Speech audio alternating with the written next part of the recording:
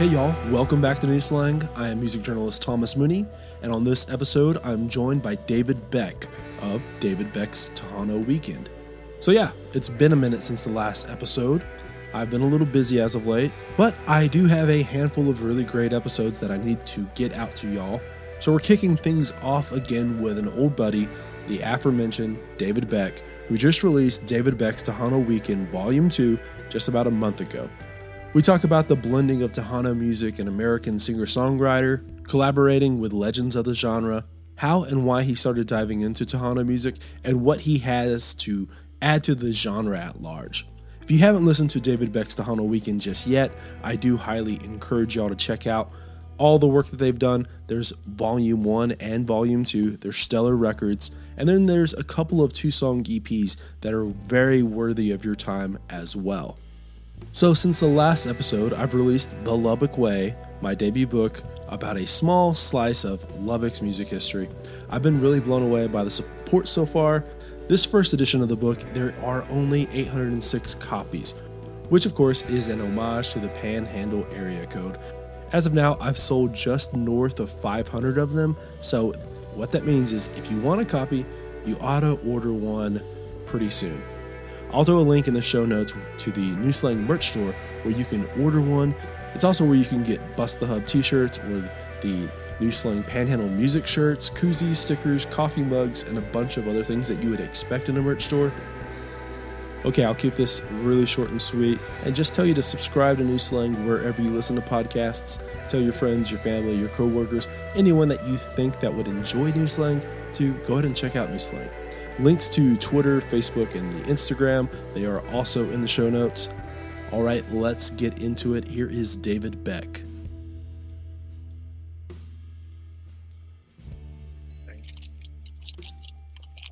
Yeah, for you though, like what? I've already hit record by the way, but like, cool.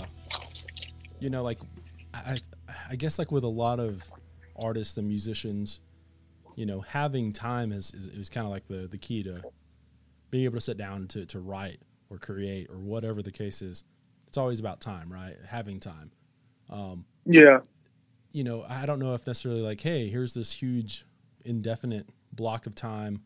You don't know when it's going to end, when we're done with it is like the most creative, the best way to create, in the middle of a pandemic, but everyone was allotted that time. What did you kind of do with yours? Like, did it feel right to write and create, or did you have to, was it just surreal? Like, I felt like it was for me. No, I thought it was a really wonderful time to make some stuff. I made like a punk rock kind of rock record thing that I always wanted to do since I was like in high school. And I thought about it like every year of my adult years. Like once a year, I'd be like, God dang it. Like I love the Misfits a lot. You know what I mean? Mm-hmm. And I always went back to them like a couple times a year. I just listened a bunch and just always want to make a record like that. And so that was my opportunity to make, it's on Spotify. It's called Half a Man. It's like a ode to the Misfits kind of thing. Yeah. Which I would never have done. I would never have taken the time to do that, Yeah, that's the interesting part of all this is that you did find a lot of people who you had like these projects that would never probably seen the light of day, never have been able to happen without this time. Like it's I guess like with Mike and the Moonpies when they put out that Gary Stewart record, that was something that they were kind of working on, kind of not working on, kind of working on. And, the reason why they were able to do it is because the pandemic. That it just kind of fell into that being the next thing for them, And I feel like a lot of times, a lot of artists, they did that. Like, okay, well, I'm going to make that kind of record. I'm going to do this weird, not necessarily weird, but, this pet project, this something I've been maybe not, that's not for everybody, but, I need to mark it off the list. Yeah, it gave like oxygen to these little smoldering fires and everybody, you know. All of a sudden they had enough oxygen to light up. It was super cool. I did that, and then which was a totally just fucking off kind of thing. And then finished this record that's coming out now, Tejano Weekend Volume 2. So like after I kind of messed around, I was like, okay, I need to get back to some like more serious things. And so finished all that out, spent a lot of time on it. And then also did those summer, the 4 songs that came out in the summer. Yeah. So I finished like 14 with the punk EP, like 20 tracks or something like that. Yeah, what I liked so much about what you guys did with those 2-song EPs was, you know, a lot of times during the pandemic, people were like, you know, holding off records that were supposed to come out in 2020. And, you know, all of a sudden there's like so much music out this year where they were just holding back on music, or like maybe they were supposed to go in the studio in 2020 and like basically, you know, a long gap between releases. And I thought, like, for starters, like those 2 EPs were, you know, I loved the hell out of them, but they were also kind of like little nuggets to keep on knowing, like, okay, Volume 2 is coming at some point. Absolutely. Yeah. We already had Volume 2, like pretty much done, and then started those. It was like, well, yeah, we got to put something out in the meantime, which I think is, what's the, there's like a Buddhist thing about, you know, guys like burn their fingers off or what's it called? When something's like doesn't stick around forever, what's it called? What is that thing? Oh, I have no idea. As far as the fingers. Impermanence. Mm. So like the idea of impermanence, like nothing's gonna stick around. Like everything goes away. Like, so it doesn't really matter. Like that's what I felt like. Hey, well, I've always wanted to do this. Let's just put these songs out right now because it doesn't matter. But the record matters a lot. You know, like what everybody, you know, collectively believe. You have to tour it. You have to, you know, it has to be a big thing. So there's some beautiful things that were very light and fun. And hey, there's some cover songs that we usually do live and people like them. Cool, let's record them. So I felt like there's like less pressure on it, you know? Yeah, that's one of those things that, especially with like the George Strait covers, when I was listening, I was like, okay, I could go for like another 15, 20 of these. But, right. You know, I think like doing that makes it maybe less fun, like there's so much more pressure in saying, oh, we're going to do a entire record of George Strait covers, where, you know, just like having 2 is enough. You know what I mean? At the end of the day. In saying that though, like what it went into like deciding on that pair versus, you know, the wealth of the George Strait catalog, picking anything else in that book. So these all came from Deez. Deez was making a record at his house, and he had put a cover of Cowboy Rides Away on it, just sort of like normal country rhythms. But instead of I think it's steel guitar is the little lick, he used this just like garage band synthesizer that actually sounded like a lot of like late 80s, early 90s Tejano stuff. And so that, like having that tone shift in there, we were both like, oh my God, we could just do it as a polka and do it like straight up Tejano style. So that's where that one came from, sort of randomly and organically.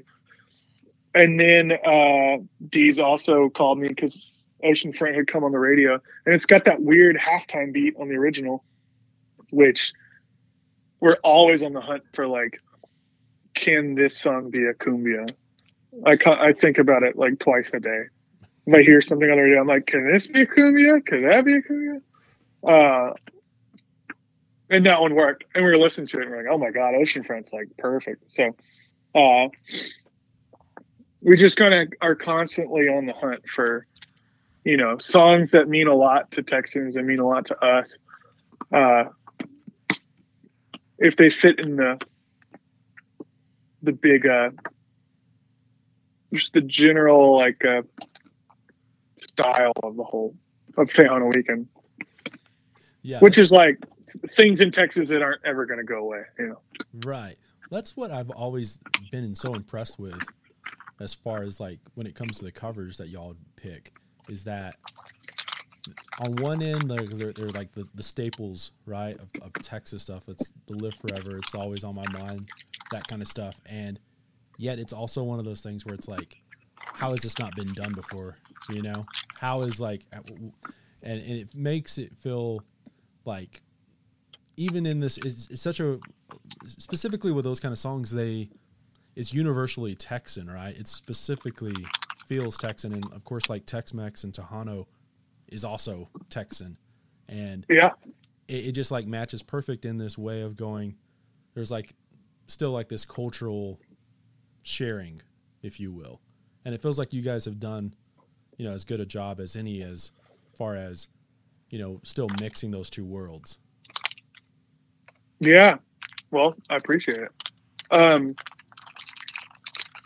Yeah, it's a semi-conscious endeavor. Mm-hmm.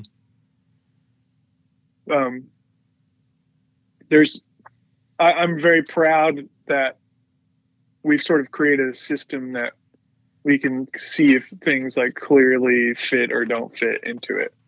And that's something that's really cool, of having a band long enough to where you can like kind of have a good gut feeling about bringing songs to the table or whatever, Mm-hmm. Like when there's this clear path that's already been laid by your previous self.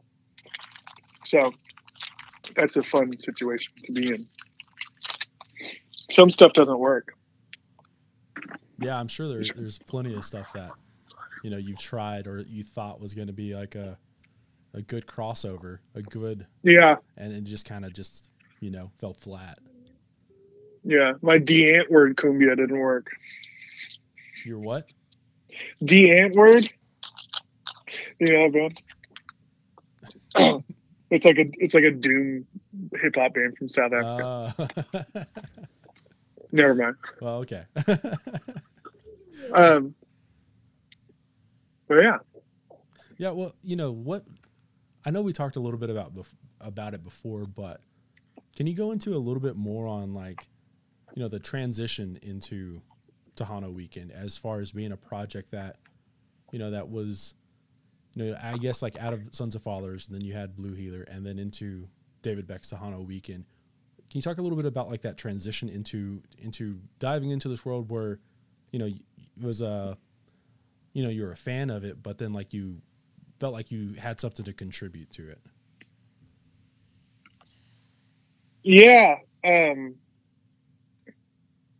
It started like anything else good starts, I think, which is one, totally being obsessed with a whole genre. It's even more than a genre. It's just a whole cultural plane that I felt like I had not tapped into Tejano music in general, and completely getting obsessed with it. And it made me, and it still does, it made me so happy though. And just like, I don't know, I felt like I was 12 years old again, like learning the guitar for the first time, or like learning how to record yourself, or like listening to, a certain band that you'd never heard and getting all obsessed with it. Like I felt like I was a little kid again, which to me is always like, if I can get to feel like I'm 13 or whatever, and I'm like, oh my God, Roberto Polito is so sick, check out this record. And I'm like telling my friends and stuff. Like if that's happening in my body, I gotta like pay attention to it. And so it started just passionately listening to it, and then writing some tunes and just sort of playing around with the rhythms and making cumbias and stuff. And I don't know, it just stuck around long enough to where I felt the urge to put a whole band together for it. I don't know when the switch happened of like making it live. I can't remember, of booking a show for it. Cause there was a pretty big gap, cause that would have been like July of 2017 or whatever. June, July, August, September, October. Well, maybe not. It was like 4 months, and then we played a show. Mm-hmm. From like getting obsessed with it over a summer, maybe longer than that. I really can't remember, Thomas. I can't remember. But it was a cloudy time. But I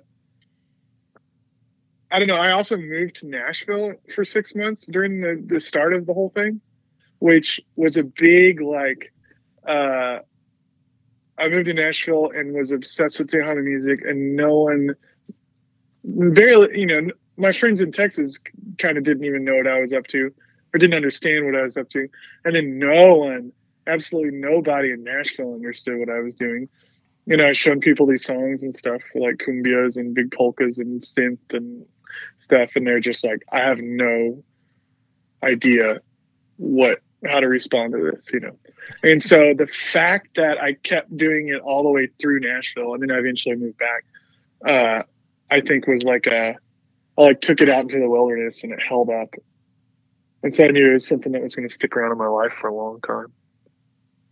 Yeah, that's so interesting right there, because, it seems that if you're like a creative person and you're showing, no matter like what kind of genre it is, if it's good or if there's something that intrigues you, you would, kind of understand what the other person's doing, regardless if you're a quote unquote Nashville country singer songwriter or an Americana songwriter or something like that. Because, I feel like at the end of the day, I think like a lot of the songs you're doing, I'm sure you could have put that Americana lens on and been fine. But this right here, I feel is like, it's a little bit more intriguing, and I think it's kind of like I said, like it's kind of bridging two, huge staples of Texas culture together, where,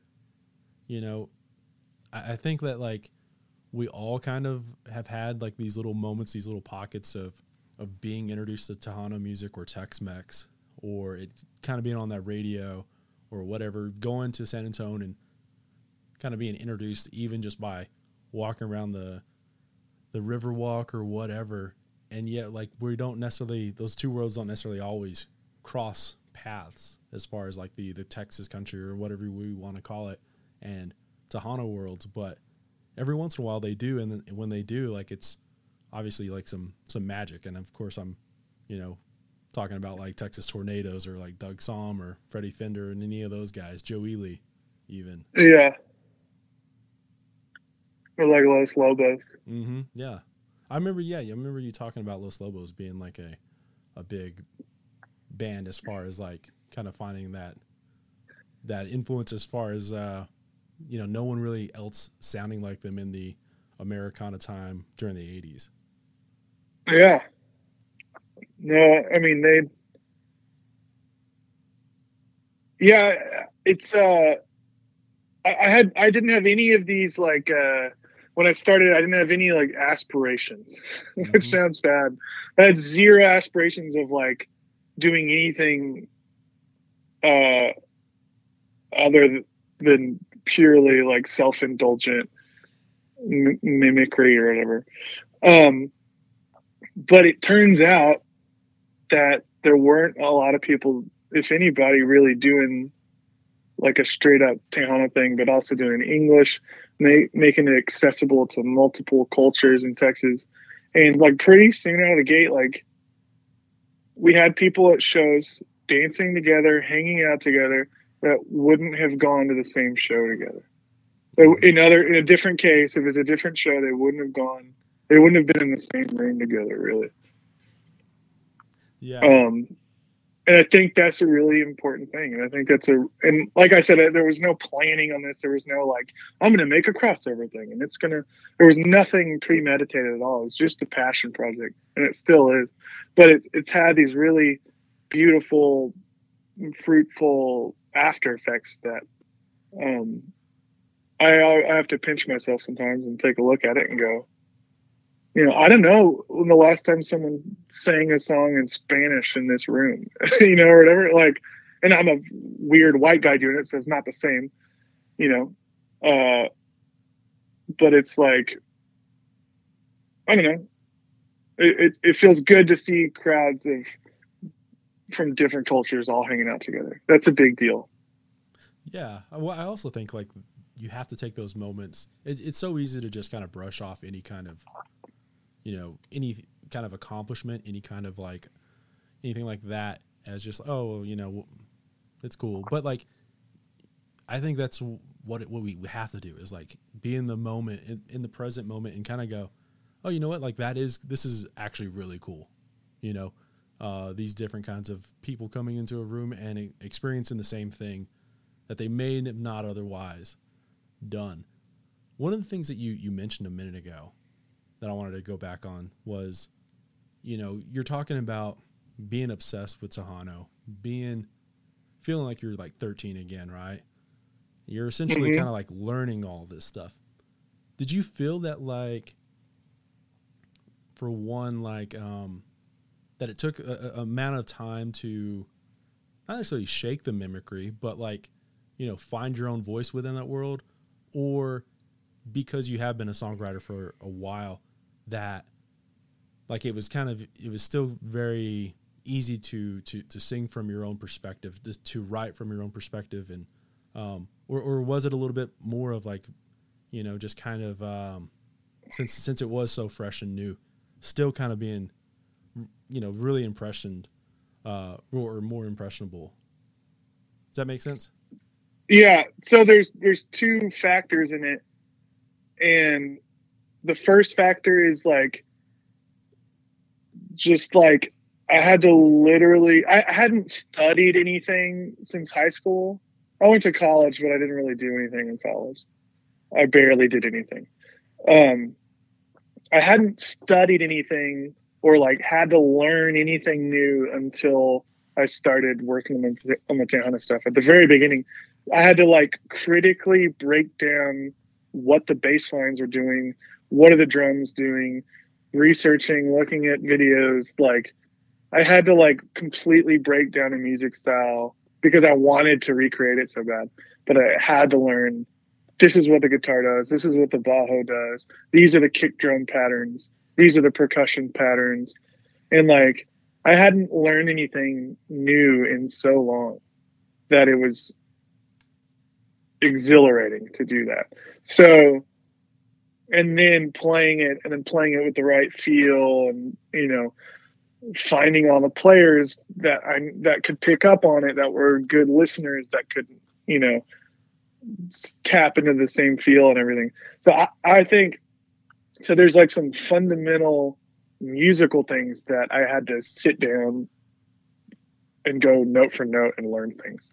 And that was really, really cool, especially to do that in my late 20s, early 30s, like to learn something, which sounds stupid, but I don't know if I would, like, I don't know anything else that I can tell you that I've like learned how to do anything new. Right. Which is kind of sad, but I think probably a lot of adults, or young adults or whatever, I don't, unless you're like training for a job or something, or I know there's a lot of people that have a bunch of activities and I'm going to get into pottery, and then they learn all about pottery. But most of my friends, we have like 3 things we do and then we don't change it. Anyway, so there was that, which I had to learn. And then also the band, I feel like the first record is like super fun, but like we don't know what we're doing on it. And the second record, I feel like everybody has a way better grasp musically, all the musicians, on what our goals are, and we're way more comfortable. And so I really think the second record, Volume 2, is a really good example of us just sort of getting in the groove. And then on the other side of Korn, the second part of all this, the songwriting for me, I think has stayed exactly the same, which is really cool. And that's none of these are intentional, but I just ended up writing the same type of songs that I always do. They just happen to be over polka or cumbia or whatever. So like, it's the same. I feel like my voice was there from the first song I wrote. And that never changed. Yeah. Which is good. Yeah, that's really interesting right there as far as, you know, kind of that you're able to like maintain that same lane, that same direction, right? Without feeling like you had to change your writing style. But then also at the same time, like, you know, being humble enough to know that like I have to go and break down these songs to actually do anything justice. Because, you know, if you I guess if you don't do that, if you didn't do that, it would feel like you're, you know, just kind of, I don't know, like trying to, you know, I guess take, what's the word I'm looking for? You're like, if you, I guess like just kind of, mailing it in, right? Or like trying to appropriate, something, but like, it sounds like you actually, and that's something that's so interesting right there too, is like, as you said, you know, a lot of times when you're an adult, you kind of stop learning, or you feel like you need to stop, or you don't have to learn, I guess is probably the better way. And yet, you know, I think that's like also so amazing is when you do have those moments of like, oh, you know what? There's still so much more that I can actually try and do. I don't have to like be limited by this earlier version of myself. Yeah. And it, I think sometimes, it takes a new energy new to you to sort of push you over the edge to start working on stuff. You have to want to work on stuff. That's why I did shitty in college. I didn't care. And it sucked. And I wish I'd gone back because people, you know, I wasted a whole thing that people strive for. And I feel really bad about it. But, you know, you gotta, if you have that drive, learning something new is just so good for your brain. And, that's all I got on that. Yeah. Well, you said like this record right here, you felt like you guys knew what you were doing more, like, right? There had to be like this feeling of, oh, you know, what we're doing is intentional, not necessarily like we're just falling into having a fun record. I'm assuming that had to like just come with just the repetition of playing live a whole lot and, you know, doing obviously the studying, if you will. But was it like, I'm sure like there wasn't necessarily one moment or anything like that, not like a snap of a finger or anything like that. There wasn't like probably an aha moment, but was there a moment where you kind of like, at least when you were recording Volume 2, that you kind of realized, okay, this is different than Volume 1. This is a little bit more advanced, a little bit more progressive in that step, in that direction? Not when we were recording it.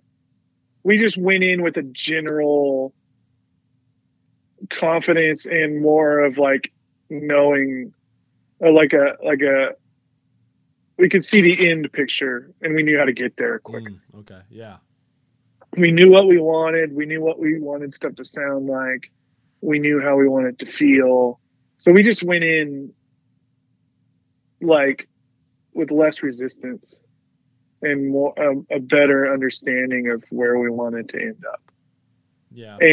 But we did have a breakthrough moment. It's a little bit different, but there was this, we played the San Antonio Rodeo. We got a really awesome gig at the San Antonio Rodeo in one of those big tents. And which the San Antonio Rodeo is about as good as a gig for a Tejano weekend as we could possibly get. Just, it's in San Antonio. It's in the Tejano Mecca. It's also an intimidating show for us. And so we went in half excited, half like God, I hope this works. And we started playing some Ramon Ayala stuff, and we had like probably 50 to 100 people dancing. It just like felt like the whole tent was dancing, and everybody was like having a good time, and we felt like accepted. And so that specific moment, you know, the 3.5 minutes for that song, to me was like, okay, this is gonna work. Yeah. You know, Yeah. this will work. We can do it. We can do it and not feel like guilty about what we're doing, or, you know, culturally or whatever. Like we can, like people, from my point of view, it felt like everybody was like, okay, y'all are cool. We got like the nod to be like, all right, it's nice. We'll dance. Because if you don't like it, they're not going to dance to it. You know, so it's like, that to me was like, we got the nod from San Antonio, the people of San Antonio. Right. So that was a breakthrough. That was like a pinpoint. I remember the day. It's on a calendar kind of thing. Yeah. See, that must be like obviously like a little bit of the approval, right? The the nod. I know the head nod you're talking about, you know. Yeah. Yeah. That's a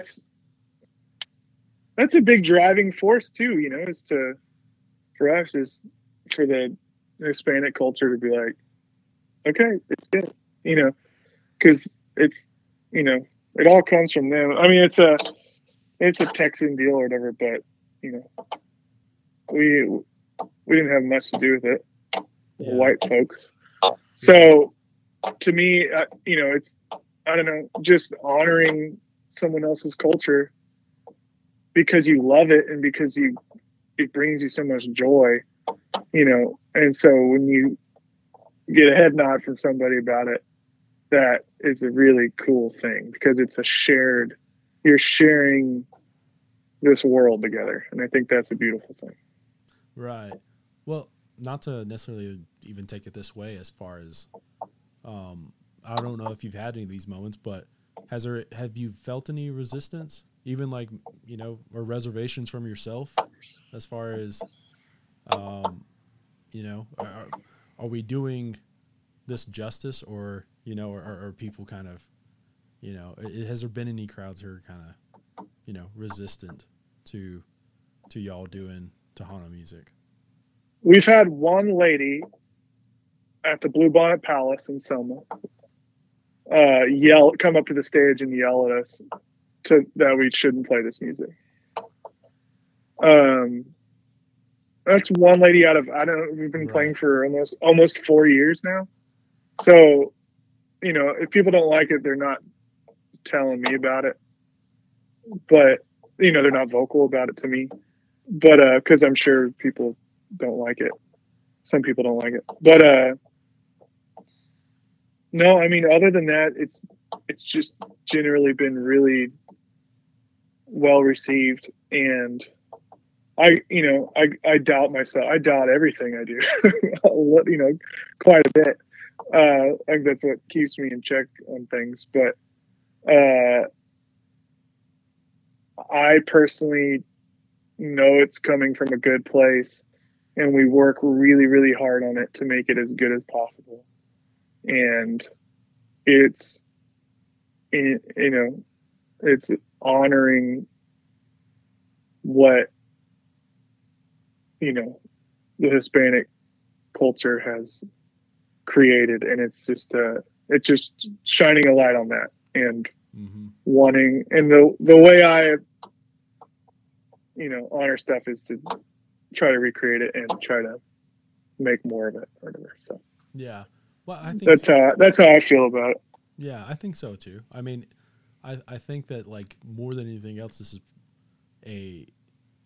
an opportunity for a lot of people to use you guys as a gateway to discover. Yeah, you know. Yeah, leave us behind. There's much better. There's much better things. Yeah, if we can open the doors to someone all of a sudden becoming obsessed with Roberto Pulido, then I think that's a positive thing. Yeah. Well, one of the things I was wondering is, do you feel like let's go back to that whole like 13, you feeling like 13, like this new world is discovering, right? Being invigorated. Did it feel like you ended up like, having a hot streak as far as writing? Did it feel like this was new when it came to the writing, or did it always kind of feel like the same kind of process? Did you never feel like, that like you didn't have something to write about, or was it something like, some water to a seed, because this was something fresh and new that you felt like, okay, I'm on a hot streak of writing because it's kind of been invigorating in that way? It was absolutely a hot streak. And it was, taking a lot of all these skills I've been working on my whole life with making one little alteration on it. And then that's all it took for it to feel fresh, for everything to feel fresh. Like I'd never written a song before, and I'm super excited about it. One thing that was different about it, which was really exciting, was so Tejano Music our show is largely dance based. We're trying to get people to dance. And so I'd never done this in any other band or anything, but I go, we need, like, I'd listen to 107.5, which is a really badass radio station in San Antonio, KXTN. And, like, we'd be playing these shows and we didn't have enough for 90 minutes. So we'd like stretch stuff out. And then I'd hear a song on the radio and be like, this tempo of a tune, like this tempo of a cumbia is exactly what we need in our set. We need this like for a couple weeks from now. We need more songs. Literally, we need more songs to play. And I'd be like, I want to write a song that's this tempo. So I would write down the BPM. Okay, it's 115 BPM or whatever. And then I'd go home and make a cumbia with samples and stuff. And I'd make in Pro Tools, and I'd make a cumbia at 115, just the drums, because I knew that was going to cultivate the correct like energy that I was looking for. And then I would write a song on top of that, on top of those loops. So like I'd never, with other music I made, I never like listened to some freaking whatever Fleet Foxes song and be like, that's the kind of song we need, because it's all over the place. It's not dance based, Right. If I'd been making other types of music, maybe I would have felt that or something. But a lot of these tunes started with the rhythm and started with these like, we need a polka that feels like this fast, and we need it to be this energy. And then I had a little of these like guidelines that I'd set up for myself, which it can be daunting going to have a hall pass to do absolutely whatever you want to. But write a song. It can be anything. You can write on piano, guitar, whatever. It doesn't matter. You're like, oh God, you can really just like shut down with endless opportunity. You can just shut down. Mm-hmm. Hey, what, you want to write a book about the history of Lubbock? Oh my God, what time period? I don't know. About people, about buildings? It's like, no, music, 2015, 2017. Oh, okay, I can do that. Like, it just gave me some guidelines with writing. So, yeah, no, I know exactly what you're talking about. It's sometimes like when I guess what I've framed it as is like, once you kind of set up some parameters, once you like say, I'm only painting inside this box, painting inside the lines, somehow like it's like the outside the box approach to it, because like you can focus. It's the same thing that I've talked about as far as when you're like, oh, I want to watch a movie or a show on Netflix, and then you just end up scrolling because like it's just too much, you're overwhelmed by it. I feel like Netflix for me would be if they just offered 10 shows at a time or something like that, because I could actually do it. But like those parameters are sometimes necessary. Yeah, absolutely. And in having a specific or not even a specific end goal, but a general like end goal of, I want to write a song that makes people do this. Right. Okay. We know it's like algebra. We know the answer. And we know it's a cumbia. But we don't know what X and Y are. We know like a couple of these things. We just got to figure out what those are. Yeah. We know what the answer is. We know what it equals. It equals a badass song. We know it's got to have this, and we know it's this tempo. Yeah. I almost like apply it to having like another specific kind of tool in the toolbox, like, because as you said, like a lot of this music is dance based. You're wanting dancers, and if you're playing the exact same thing 90 minutes, people get tired of doing that one specific thing. They want to hear some diversity, a little bit of variety. Yeah. And whenever you have that a little bit different, when you're able to pull out like that different song, and it just changes the momentum of the mood of the room, and then you're able to obviously go back into whatever else. It's the different brush. Yep. One of the things. Oh, go ahead. I was gonna say it's also like live music based. Mm-hmm. It's also like a visceral, immediate reaction that you want out of people. So like, I wasn't sitting in my bedroom thinking about lost love and blah blah blah. Right. And whatever cool minor 7 chord I could play on the guitar. It's like, God dang it! I wish these people I wish they would have danced. I wish we had this song to play so we could, at that moment of the show, you go home and go, fuck. We need that. It's like very immediate. Like, that's what I mean. I don't know. Yeah. No, and this is going to be like the obviously cliche kind of thing, but in the movie Selena, Selena's dad and his band, they were trying to do like doo-wop and stuff, right? And there's that scene in the very beginning where they're trying to sing Blue Moon, and like they're being booed off stage because they're wanting to dance. And there's that one lady who says, "We want to dance," and like that's right. exactly. If you had to like just watch like a 5-second clip, that's what it is. It's that dance culture, that live music aspect of it all. Yeah, that's a bad feeling too if you've ever been in that position to go. Like, this crowd is fucking hyped up, and like we're at blue light, and everybody wants to party, and we have a really slow song next, and we have to do it because we don't have enough songs. That's not a fun place to be. That's when you figure out some cover songs real quick too. Yeah, and you go, I know this one. Do it. It's in G. No, absolutely. Or yeah. So that'll force you into some things. So yeah. Positively. One of the things I need to say before I forget it, because I was thinking about it, was obviously you guys do Live Forever, Billy Joe Shaver.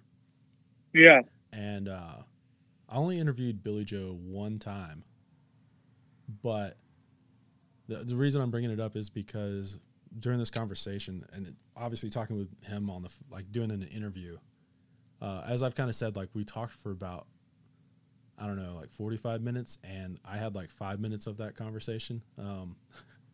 It was just like him talking basically the whole time, which was exactly what I wanted it to be. But one of the things he talked about was how when he was driving anywhere, all he listened to was the radio on Spanish stations. Really? Yeah. And so like when you said like you were, listening to the radio and going, oh, I need a little bit of this or a little bit of that.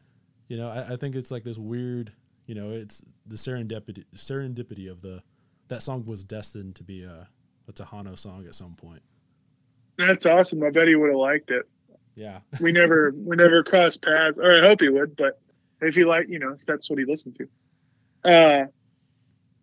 I got to meet Billy Joe when I was like 18.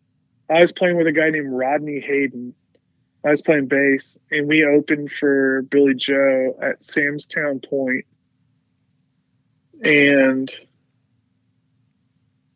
I had got to the show before our sound check.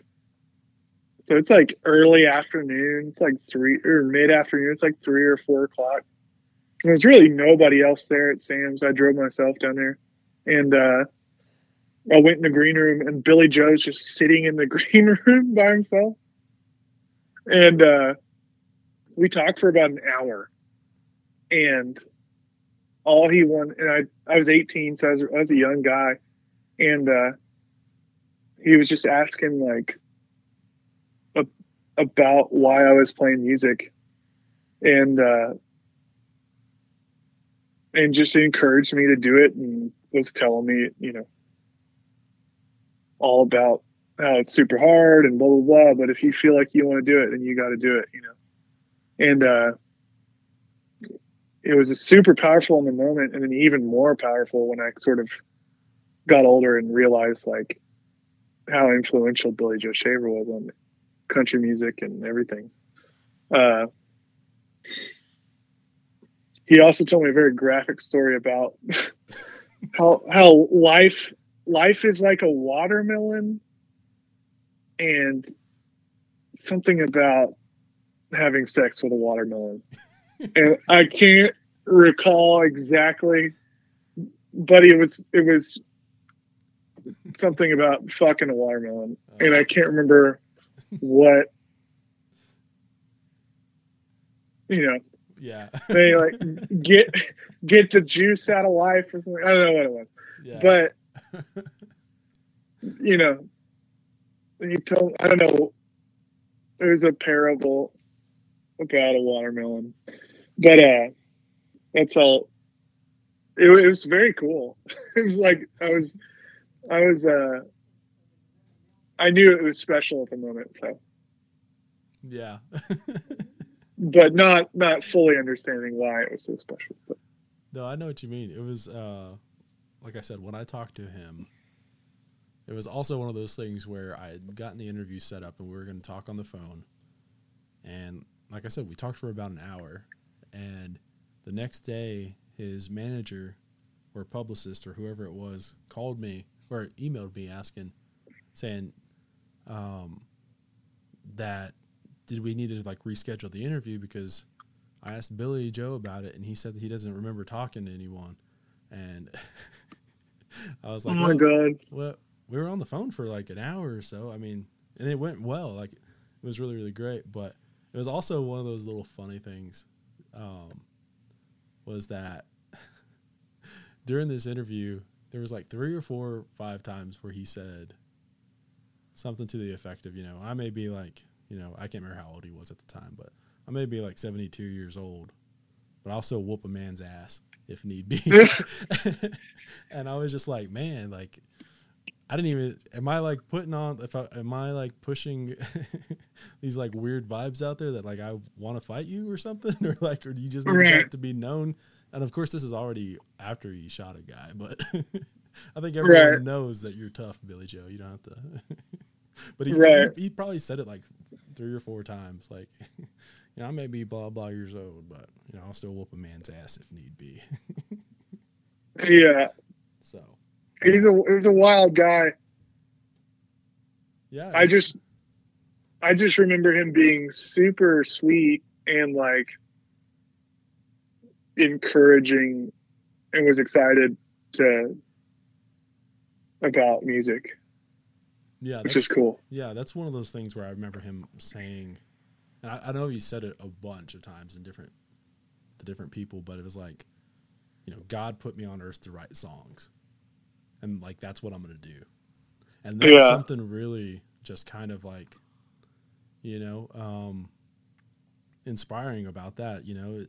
Maybe you're not going to be singing those songs in front of the biggest crowd or whatever, or get your songs cut by Waylon Jennings or whoever.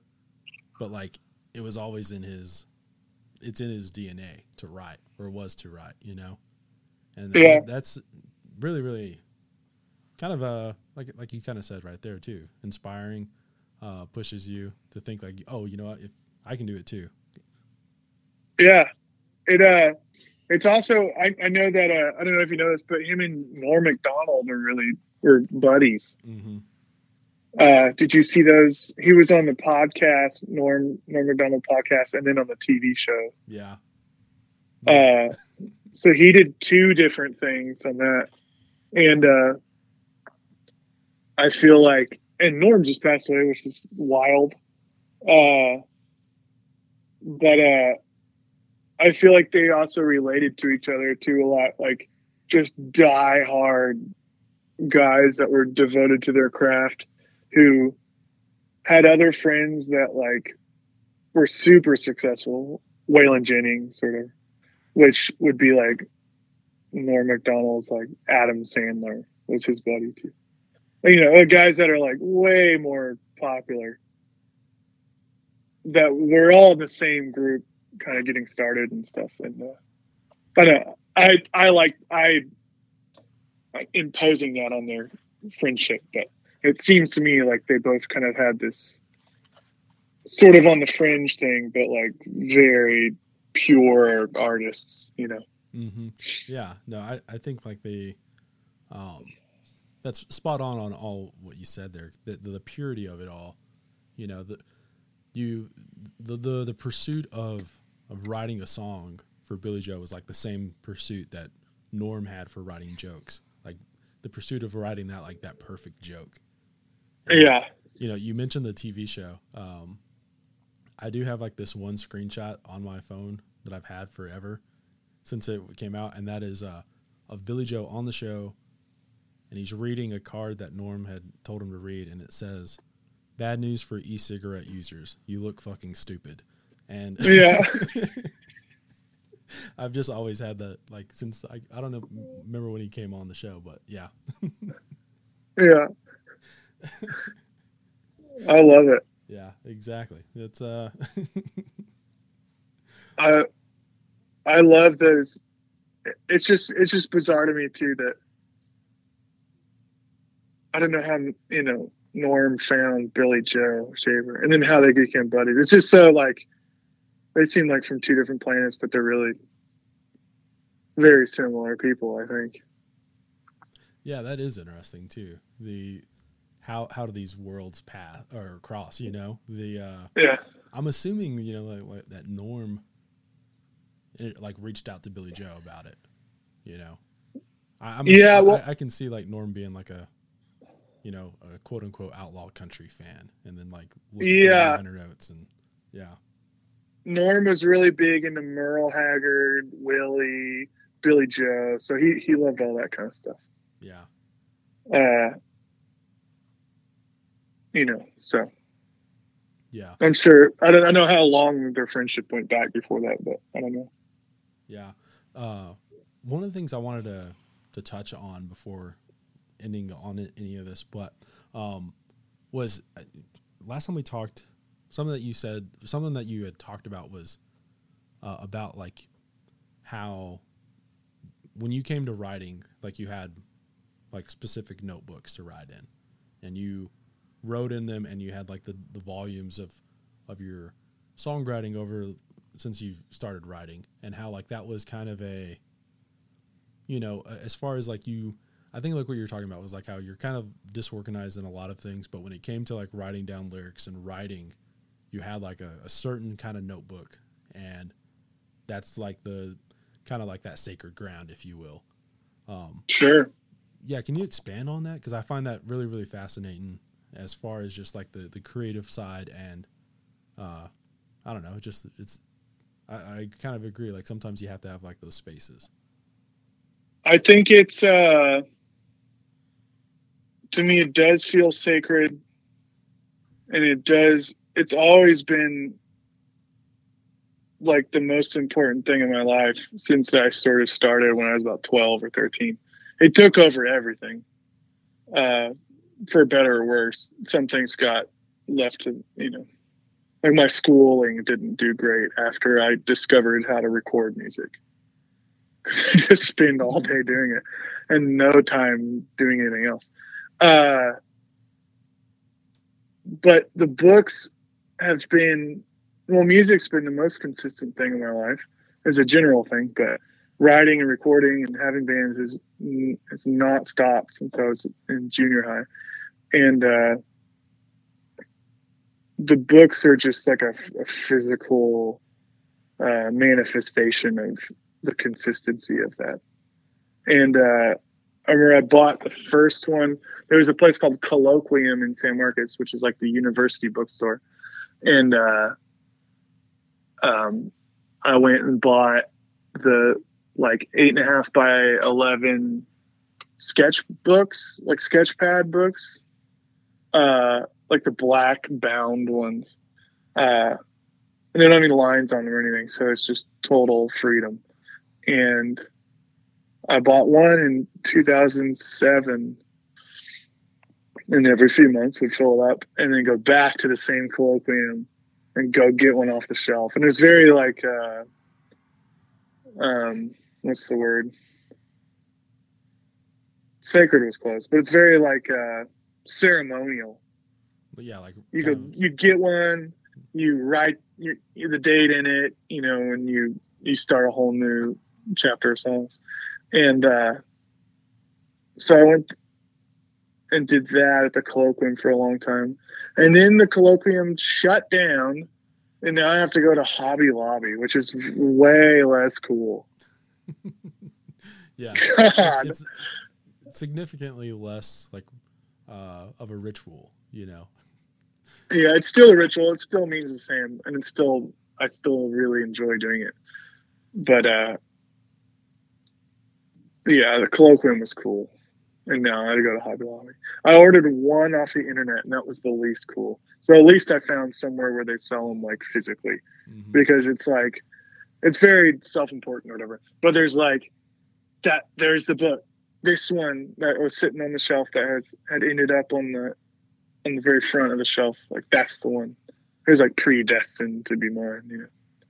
Yeah, absolutely. No, I also just think it's such a, we have all these like romanticized ideas of how the songwriter finds a song and how he or she puts them to paper and records them. And, you hear these wild stories of, I wrote it on the back of a pizza box or, a receipt or something like that. And of course that does happen every once in a while, but, I love like the image of like the songwriter, having a certain book or journal that like that's where they go. And kind of having like where, again, not necessarily like the parameters, but having something that kind of creates the moment and the mood. It's a lot more romanticized than you typing out on a computer lyrics or something. God, in the past like 7 years, 10 years now, and sorry for if anybody reads this or whatever that I work with, but they'll write all their lyrics on their phone and then they're recording the vocals. I'm like recording because I produce stuff for other people, and they'll be recording the vocals and they have their phone in front of them, and I don't like it at all. Yeah. Like the phone is such an evil, distracting thing when it comes to art. Yeah. No, it's like, please don't record this song with your phone in your hand. And I realize some people don't care at all. It's completely practical, whatever. Like, that's my own like little hang up on it. But yeah, no, I hear what you mean. I mean, whenever, just to apply it for what I do, like obviously the phone is very practical to take down notes and stuff like that. But when I'm writing at the computer or something like that, if I come up on like a snag or something where I just can't, get around it or anything like that, I always just like write, put the pen in your paper in your hand and like write that way. And it feels like it feels a little bit more natural, of course. And it just feels like something, sometimes more often than not, like there's, it gets out better that way for me. Do you have a specific pen that you go to? I can't remember. I like the Sharpie. What do they call them? Let's see if I have one. I actually don't think I have one in my studio right now. Oh, here's one. Sharpie Ultra Fine Point.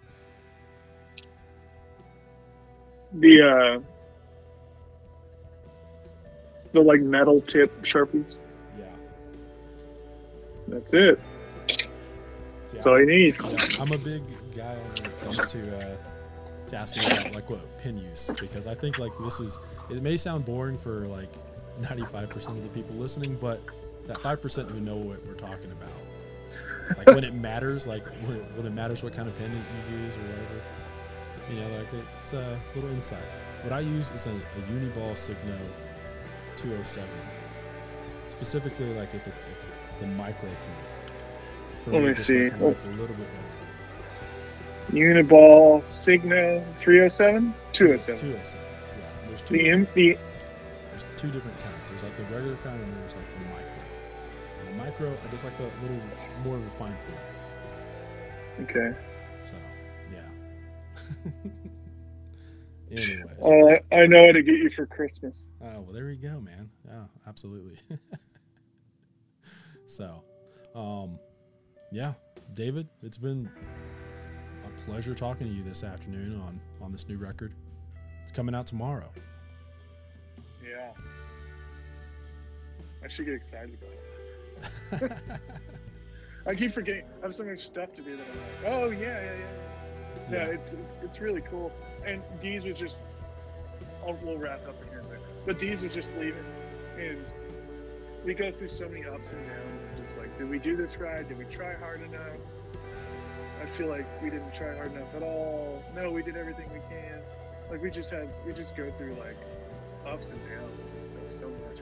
And then he was listening to it and was like, nobody's even heard this yet. Like the record's so cool, these songs are good. Like no one even knows what this is yet. We just go. You know what I mean? Okay, that is it for episode 204 with David Beck. Be sure to check out David Beck's Tejano Weekend and their newest album, Volume 2. Stop on over at the merch store, order The Lubbock Way, my debut book, it's out now. Visit our presenting partners over at Blue Light Live and Desert Door. And yeah, I'll see y'all later for another episode.